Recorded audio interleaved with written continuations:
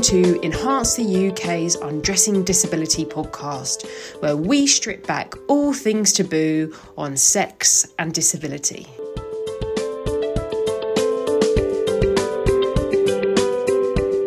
Hello and welcome to a new episode. Damien and I are so excited to be talking to the lovely Reed Amber, who is a sex, nudity and mental health anti-shamer. Hello, Reed. Thank you for joining us today. And before we start, Reed, could you just give an audio description of yourself for all our listeners, please? Hello, it's such a pleasure to be here.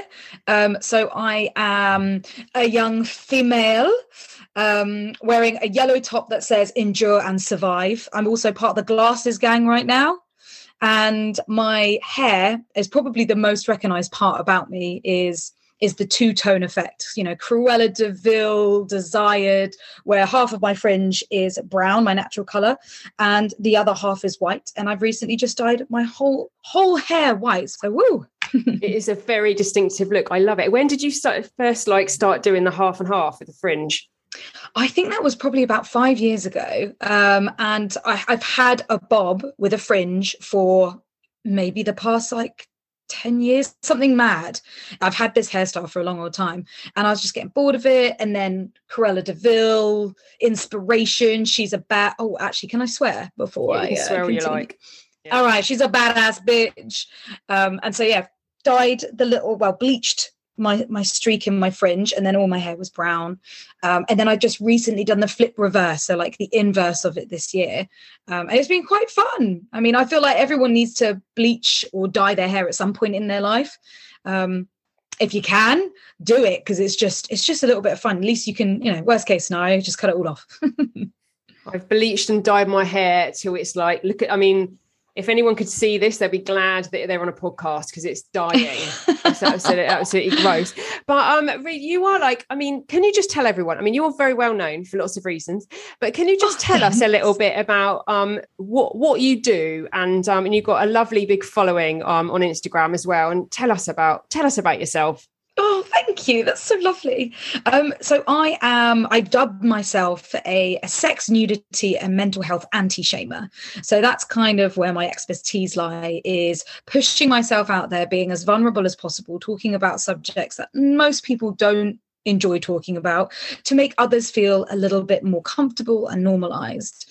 I am one half of Come Curious, which is our little multimedia platform. Come Curious is something that Florence and I started on YouTube, and now it's grown to a podcast and social media. And we do very much the same thing, where it's sex education, body honesty, and mental health. So kind of all married the two together. And I'm also a very proud sex worker. So I've kind of got many fingers in many pies. Mm.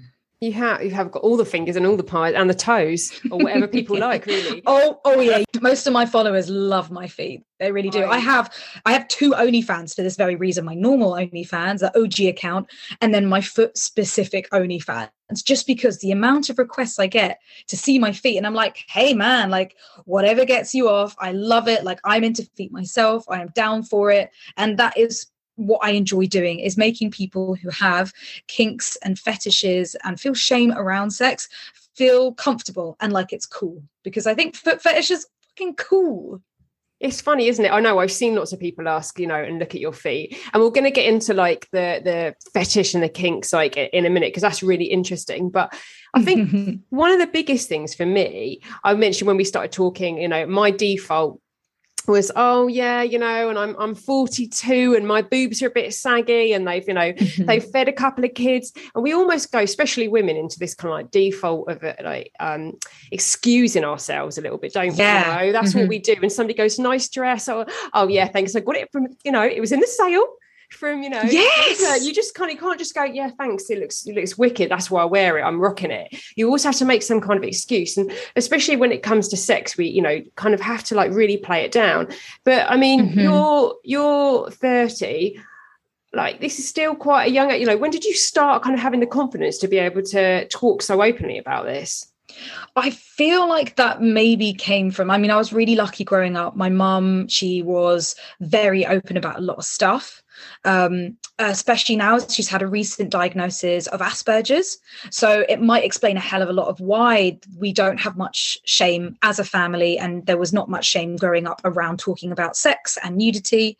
But that was also sort of programmed into us, in that it was like, you can always talk about anything with anyone.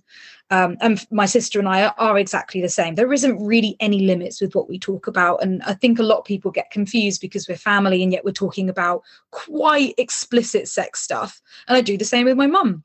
And I have done with my dad and with my brother. Of course, the gender split kind of makes that a little bit more complicated, but, you know, like, that's something that we're trying to bridge the gap on, because there shouldn't be a divide when it comes to sex. And so, yeah, through school, it was just, sex was something that I was always interested in, that I was always happy to talk about, that I always wanted to learn more about. And I was like, you know, when you have your group of friends, I was the sex one, the one that always came out with the ridiculous statements, the one that, oh, you're going to like lose your virginity first. Like, I actually didn't. But it was, yeah, sex was where I felt comfortable and where I felt like I prospered. And I kind of had to relearn how to behave and how to think growing up and going into the real world of office jobs and, you know, boyfriends' parents, and realizing that I just couldn't talk about the things that I wanted to talk about in that kind of environment. The amount of times that I've been in an office space and I've had to have the meeting of, you can't talk about that stuff here. And I've really had to relearn that. But it's always just been something that I'm so comfortable with. And being an exhibitionist like myself, like, I've been putting up nudes on the internet of myself since I was like 17, because, you know, Tumblr, RIP Tumblr, but like, that was like a real waking moment for me. And just kind of playing to what I enjoy and to what makes me feel good, regardless of what society feels. And then, yeah, putting myself on social media, and it's almost like a really explicit form of therapy, is putting out something that is so personal and so vulnerable, and something that makes you feel terrified to talk about. This year, I finally came out on my stories as a tickle fetishist, which is something that I have kept hidden and secret since I can remember, since I was like 9 years old or something. And it just doing little things like that, coming out and public and owning the things that make me feel embarrassed or make me feel shame, has really helped me to see how important it is to talk about. The thing that I feel most embarrassed or shameful about is the thing that needs to be addressed and needs to be put out there, because that's the thing that's holding me back from being myself. So being able to do that on my Instagram, I feel very lucky and I feel very privileged to do so. And I can safely say that this year, being 30 years old, I finally feel like me, like my full ultimate self, that I don't have to hide any part of me. And it's so liberating. And I would recommend it for everyone. Yeah, I mean, it's such a liberation, isn't it? I can really relate to a lot of what you said. I mean, at school, I was always the person that talked about sex. I was always the one. Yeah. I was giving like cot classes on the Calippo. You know, I was doing all that. You know, that was me. But I think that the difference between, you know, where you have kind of gone, right, this is me, you know, warts and all, very publicly. Whereas I guess the way that I went down was setting Enhance up, you know, and saying everybody has the right to be able to talk about sex. Everybody has the right to be able to be sexual and kind of done through charity. But there's still that kind of, you know, element that I keep back of myself, you know, because that scares the shit out of me. You know, I'll be honest with you, doing what you're doing, even though like I think I'm pushing the same messages in the same way, I'm not, exposing myself personally quite, you know, not in the way that you are. And that's a really brave thing to do. And you see so many younger people doing that now. And I kind of sit back and go, wow, you know, it's a ballsy move, isn't it? It's a lifestyle. It is. I was the other way. I was the shy one at school. And like, obviously now that's all I talk about is sex every day. But it's definitely a brave thing. Is there any negative, do you think, to it though, Reid? Oh yeah, there are tons of negatives, like especially now where it's almost like vulnerability is currency, where you're not necessarily getting the engagement that you want if you're not open and like pouring your life story out online at the moment. And so you have people that might not feel comfortable doing it, who feel inadequate or compare themselves to others who might think, thinking I'm never going to be able to talk like that, or those who maybe have done a post talking about some kind of issue. It could be like anything from like drug addiction or something personal to them, or a mental health issue that they've gone through, realize that they've had loads of likes on it, and then have that almost like pull and feel like they need to put more out there to get that engagement back. And that can be really tricky. Like I'm currently in that state at the moment where I put out a post recently which like blew up, went crazy. It was all about shaving rash, and it was quite an explicit image. It was half of my Venus mound, if you will, with pubes, shaving rash, like spots all over it, where I was really uncomfortable and I was upset about it as well. And that got picked up by the Instagram algorithm and skyrocketed, and it ended up having I think it's at something like 240,000 likes. And my Instagram is like a moderate size, but nothing quite. I've never had anything like that before. I mean, my posts, my engagements kind of get around the 4,000 mark to maybe up to like 8,000 or 9,000 likes. I mean, at the moment, I currently have just over 100,000 followers on my account, which is incredible. And I never thought I would get here either. But that one post, the shaving post, did give me something mad, like 20,000 followers in 2 weeks' time. And I mean, that blows my mind, especially when, as you know, Instagram really doesn't like sex content. It really pushes that away. Like, we know that there are particular keywords that are blacklisted on purpose for it. So I honestly never thought that my stuff would be picked up, but it just goes to show the need and the want for content like that, like how important it is for people to see. I'm not harming anyone. What I put out there wasn't gross or shameful, and yet so many people related to it and thought, oh my God, like I can still be sexy and deal with shaving rash. It doesn't make anyone feel nice. Yeah, it was like the one you put out, I think was it a couple of weeks ago, the one with the tampon string on show. Tampon string, baby. Again, it was brilliant. And it got, like you say, it blew up because people were sharing it, talking about it. But I just think I love the honesty that's on your account, especially like some of the really dark subjects you'll talk about, like, drugs, talking about your anxiety, and like that can't be easy. I saw you post the other week, I think it was, we were sat outside a church talking about drug use and things like that. My drug addiction, That was really deep, but I think that could help so many people in that similar situation.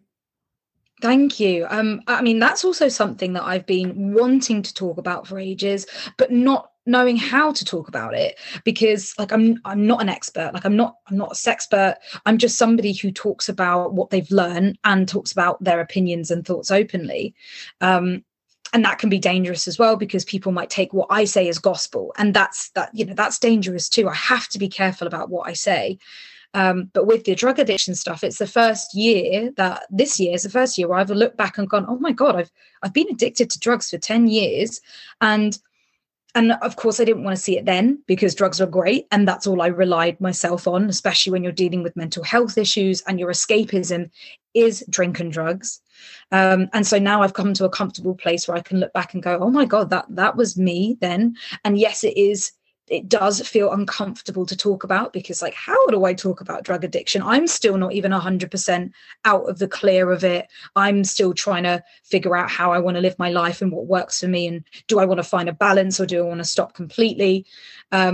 And I don't want to give people the wrong impression of like, drugs are great, yay, everyone should do them, because that's also dangerous and irresponsible. But all I can do is really talk about my experience, and drugs were really fun for me then, but they were also covering up a much larger problem. And what I want to put out there mainly about doing content around drugs addiction is that drugs addiction isn't what you imagine it to be. for so long, I didn't think that I was a drug addict because I assumed drug addict looked like what we saw in the movies, like, you know, junkies, squatters, like, sorry to use all these horrible words, but that kind of living hand to mouth.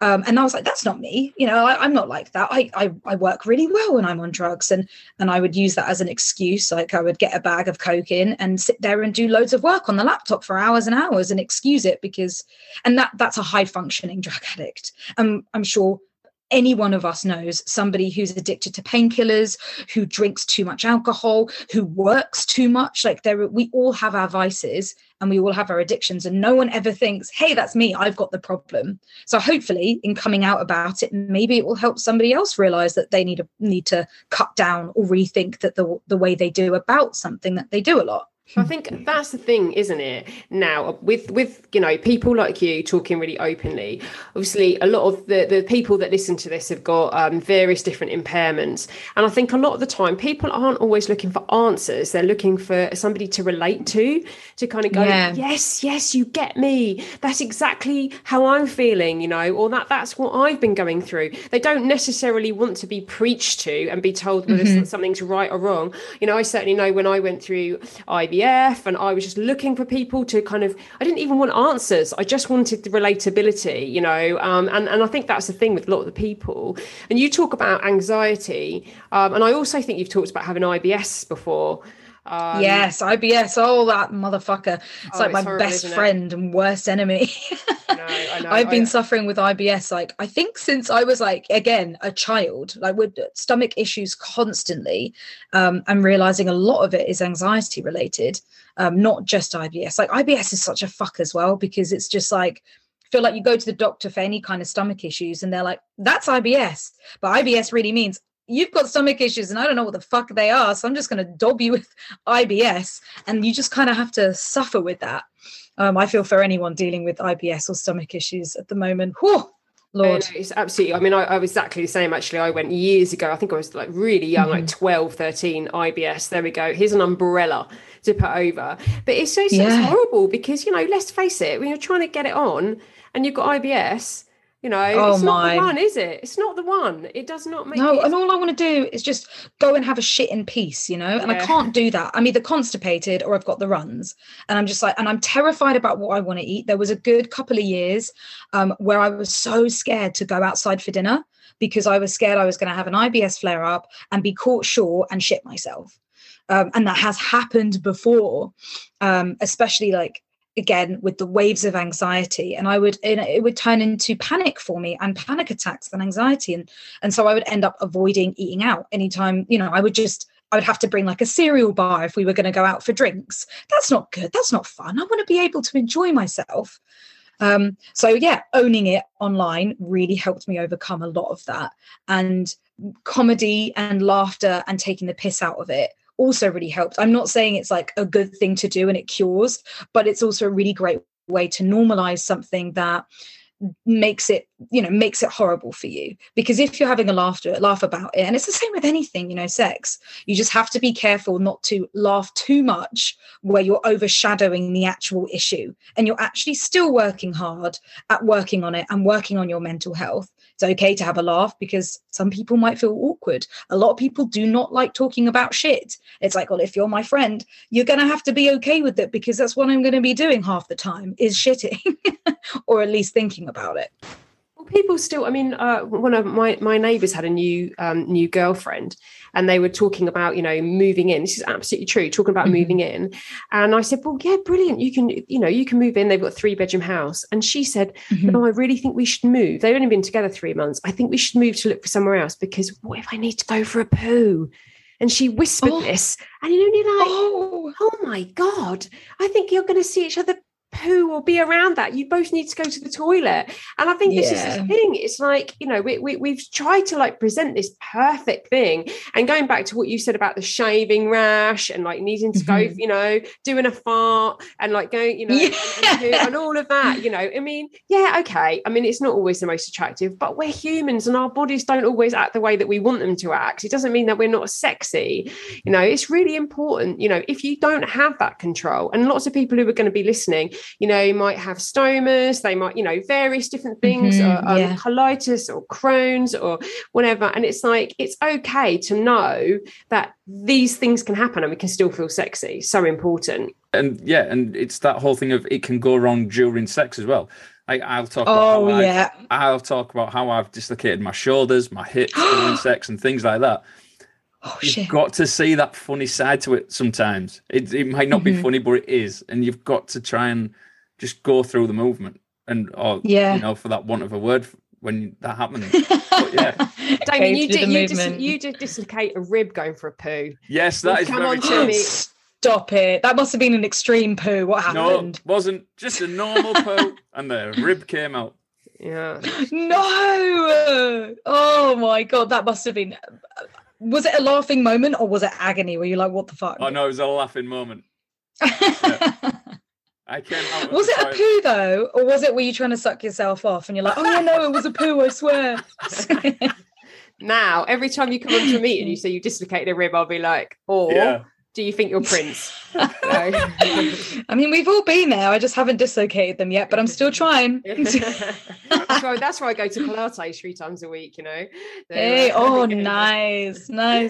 I mean, a lot of what we're embarrassed about is society, is other people. All the things that we're scared about talking about is because somebody else at some point in our lives has made it seem like it's not okay.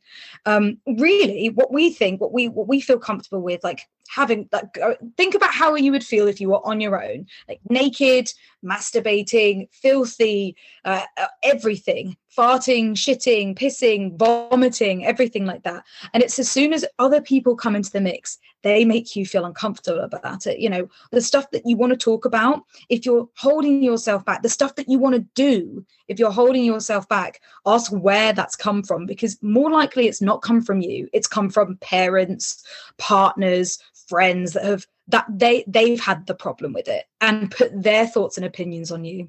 And I mean, we can't help that. That is like part of being human. That is part of society.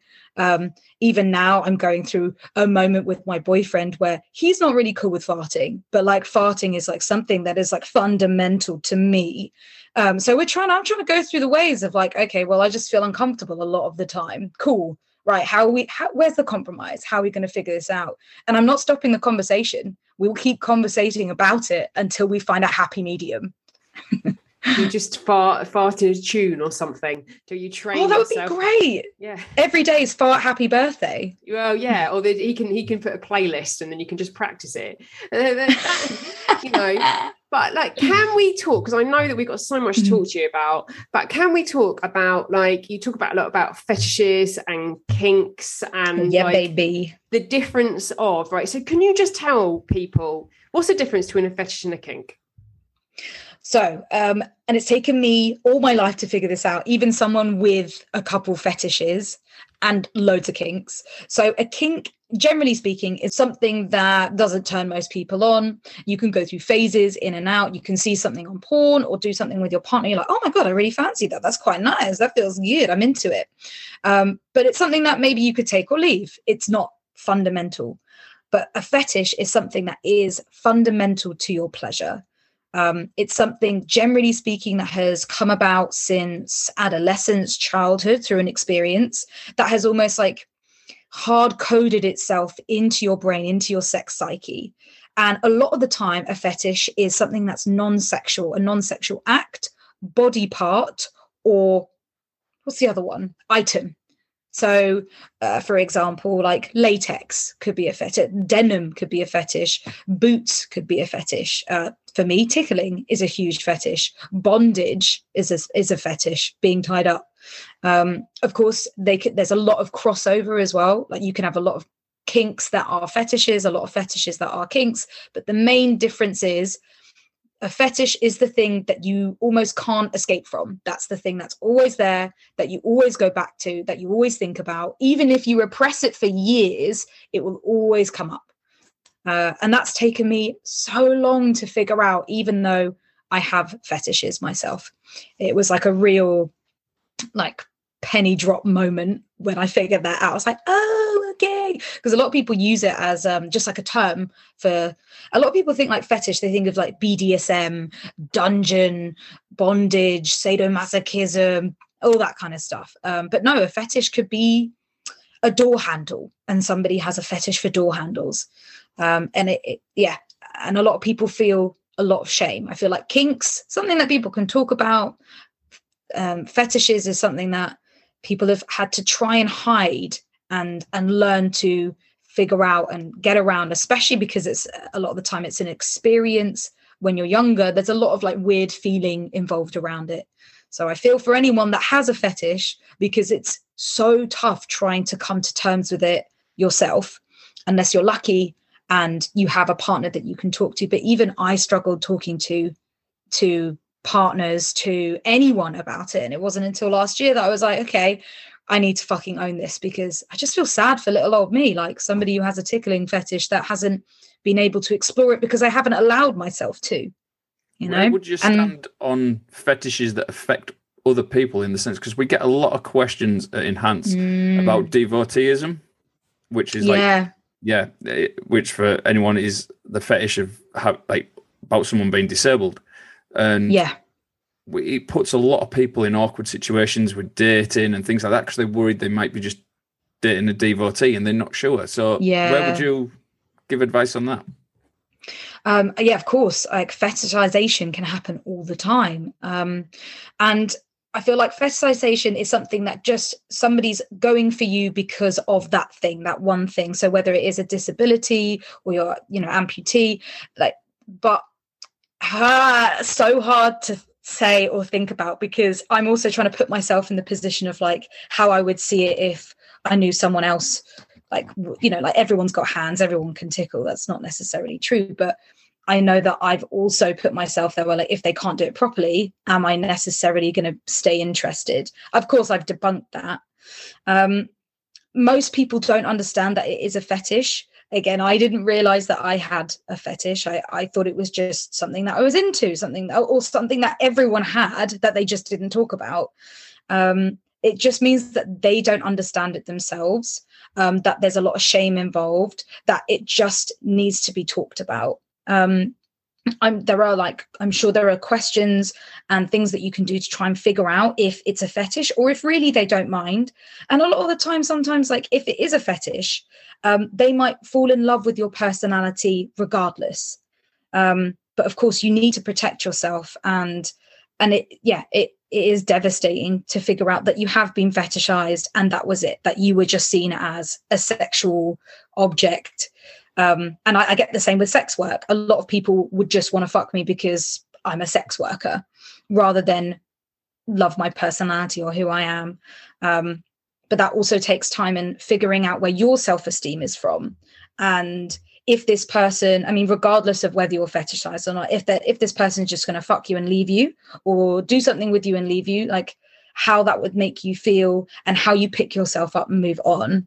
Of course, it's more likely to happen if they have a fetish, but you can talk to them about it. You can ask them openly, like, what is it that you want out of this? Like, why did you want to meet with me today? Do you have a fetish for this? Is this something you're sexually into? If so, okay, let's talk about it. Let's have a conversation. If they don't feel comfortable talking about it, then it's going to be hard no matter what.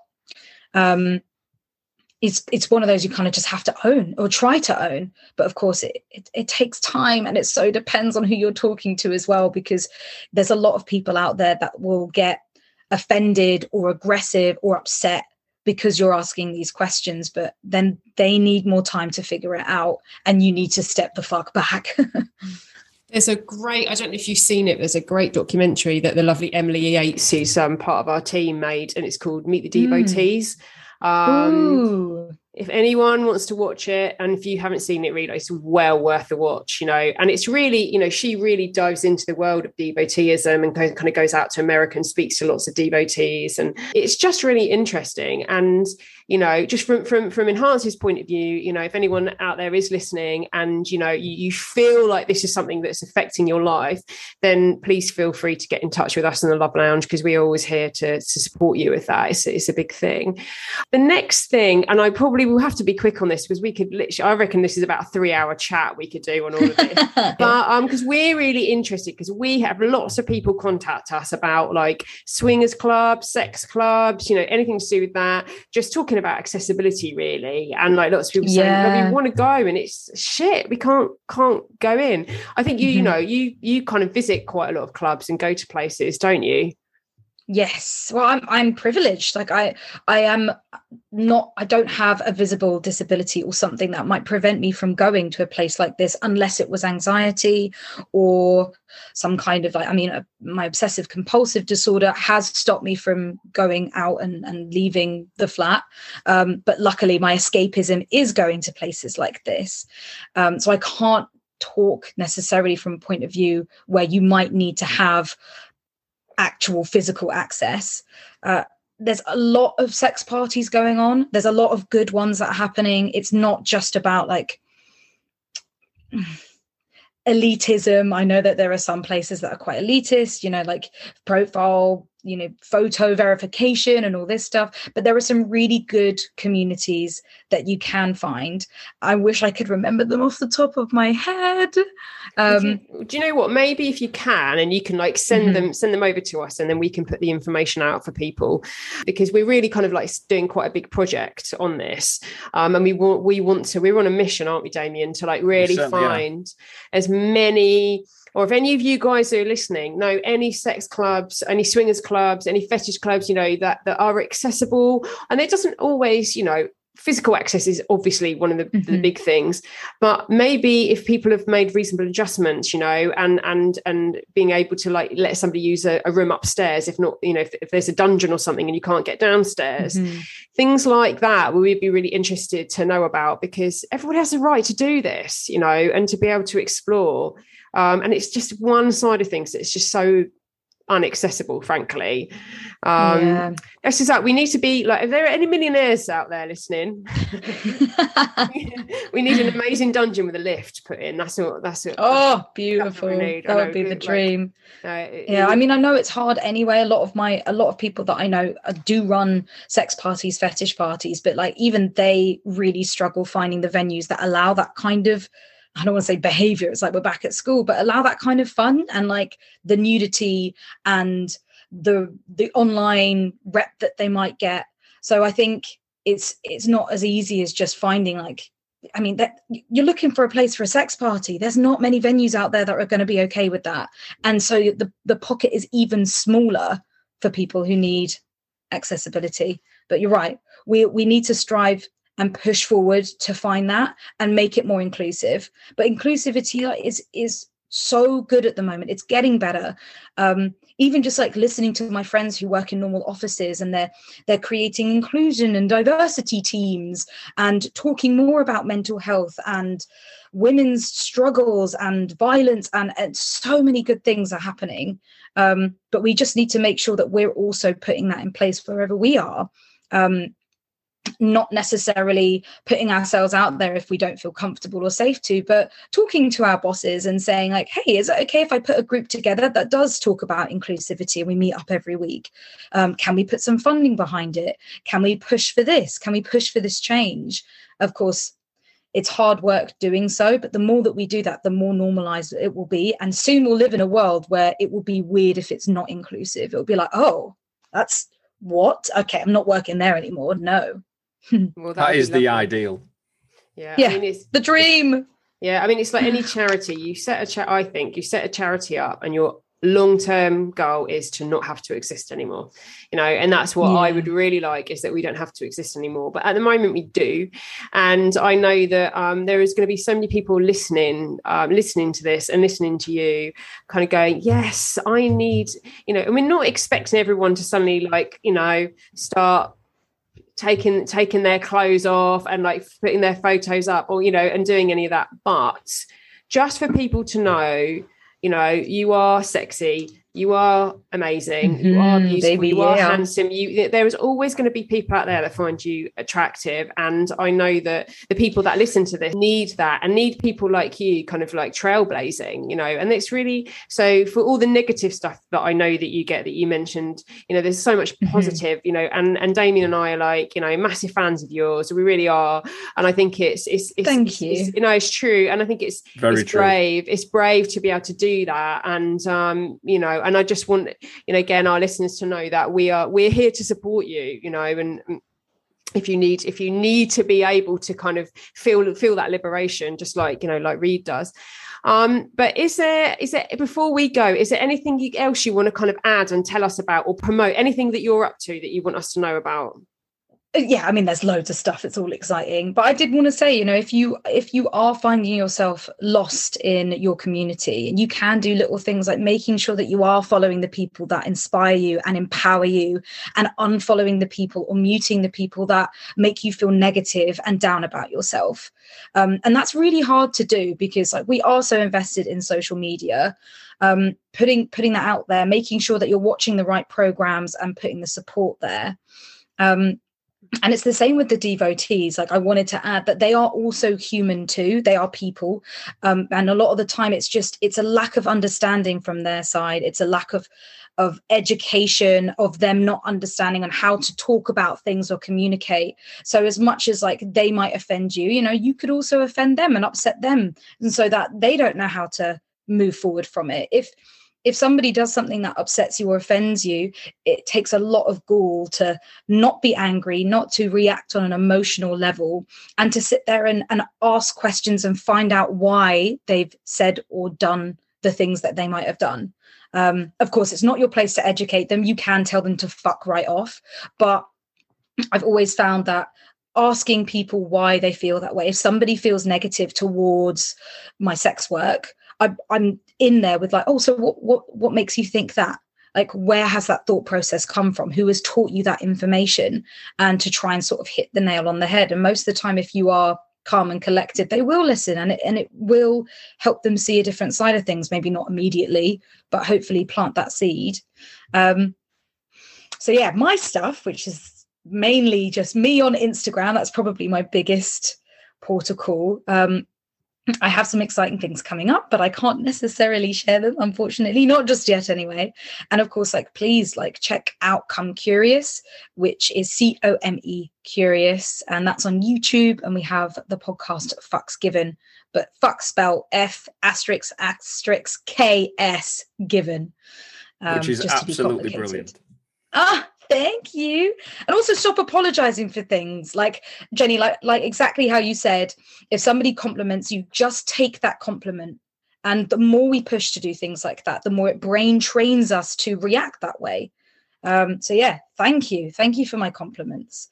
And like, we deserve them. Oh, well, look, Reed, thank you so much for coming on and taking the time to chat to us. Really appreciate it. And I know that everyone will like really get a lot from like listening to you. And if we can share any of your stuff, the exciting projects once they come out, or, you know, whatever, then send stuff our way, and that we will absolutely do that. So thank you. Amazing. Thank you. I love the support, the community. It's just so warming. It's not about being against each other and trying to outdo each other or be better, because that's what Instagram's forced us to think, is this weird idea of inadequacy, and also that followers and likes means how good of a person you are and how popular you are or how much money you gain. It's not about that. It's about being happy within yourself, enjoying what you do, being the person that you want to be, regardless of what other people think. And it will be a long and arduous journey, but you'll never look back and regret. You'll only end up just loving it even more. So yeah, thank you so much for having me on. It's been so amazing. It's been brilliant. Thank you so much. And exactly, the more open conversations we have like this, the better society will be. End of. Yeah, baby. Woo! I love it. Let's strive for a better future. Thank you so much for listening. If you'd like any more information about the work we do under the Undressing Disability campaign, then go on to our website at enhanceuk.org and click on the Undressing Disability tab.